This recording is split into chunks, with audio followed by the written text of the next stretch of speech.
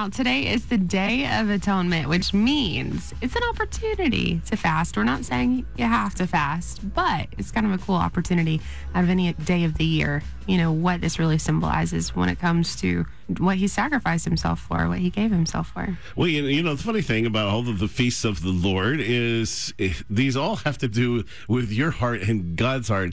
Do you want to come to know Jesus in a deeper, more profound way? Do you want to walk with God in a deeper, more profound way? Mm-hmm. Do you want to kind of get on the same page where he's walking along? You know, that's what these are about. It's simply for us as Christians who have come to know him. His blood has washed us clean. He's dealt with the sin part, but it's the journey. And so many people say, I can't hear God, or this, and they're going to church. They're trying to connect with God instead of walking with God, and church is something in addition to that.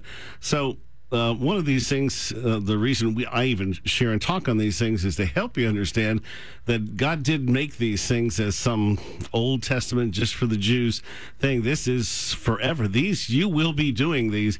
If you go to heaven and on the new earth, you will be observing these. See, these will, the rules and regulations, these never go away. These are eternal. So it's a little silly for Christians to go, I don't know, I'm just not going to do that. It's not for me. Yeah. But the other thing is, it really shows you the heart of God, because you have to ask the question. Fasting, I really don't enjoy fasting. I like resting. That part I'm all in. But fasting, I don't enjoy at all. So why? What's the deal? Does God even show us and help us understand that? The answer is yes. The most important part of Yom Kippur isn't just resting and fasting. That's not even the point of it. It's understanding why resting and fasting is so crucial and significant. Otherwise, what would be the point, right?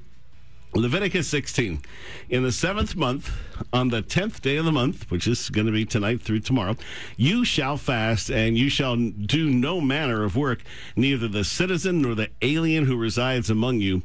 For on this day, the high priest shall perform kippur, or atonement, for you, to cleanse you of all your sins. You will become clean before Jehovah. The Day of Atonement is unique among all the feasts of Jehovah. During the spring and summer feasts, God commanded them, bring an offering, bring a sheaf, bring a lamb, bring bread, etc.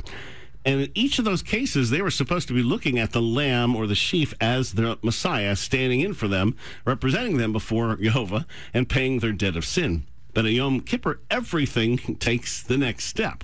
The rules changed. Instead of bringing sacrifices, they would be supplied.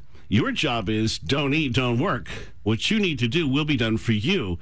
It's so different from everything else. It's no longer about what you do or bring. It's about what you don't do and what someone does for you. Now, the high priest does everything. He makes a sacrifice first for the priests and then for all the people. He represents the heavenly high priest, Jesus Christ.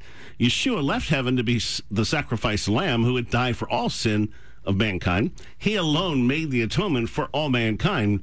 He was sinless, so he required no sacrifice for himself, but could die once for all to cover mankind. So our resting and our fasting on Yom Kippur represents that Jesus alone was worthy and able to do all we needed, while we couldn't help ourselves.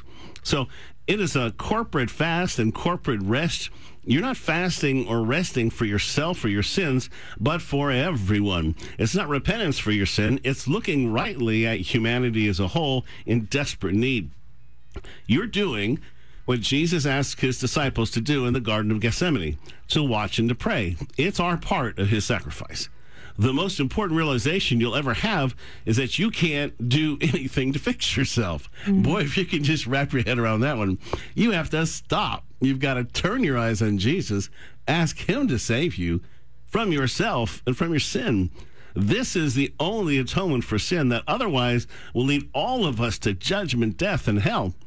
Judgment Day came when Yeshua, Jesus, came for us. Justice was served to him for us through his sacrificial offering for our sins. Our names are written in the Lamb's Book of Life. As a Christian, we can stand with confidence before him.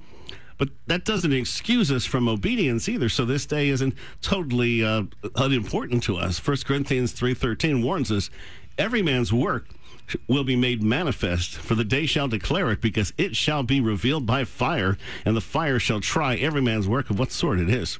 This is why especially we need to pray for the Jews, and especially on this day. If they don't come to know and follow Yeshua Jesus, then the Day of Atonement is empty ritual for them. So understand the two ideas of atonement. For people without Jesus, atonement can only mean to try to make up for the wrong they did, to try to make up for not doing the right things. They're trying to atone for disobedience, for the lack of obedience. They hope to somehow make reparations, to suffer some punishment or penalty to settle the debt so their names are written in the book of life and sealed forever. But you see, those who try to bypass the cross of Yeshua Jesus don't end well. The fall feast can be scary because they were a picture of the end times. We believe the Feast of Trumpets will be the rapture. Those last 10 days we've been in, the days of awe, will be the tribulation. And this Day of Atonement will be Judgment Day. It'll play out in Zechariah 12 when just Jesus is seen across the whole earth. The Jews look upon the one they pierced, and all Israel is saved. Obviously, most of the rest of those remaining on the earth in that day will not turn to Yeshua. There's a biblical picture of what happens to those who reject Jehovah and Yeshua as their high priest. For them, there's the story of Korah and his followers in the desert.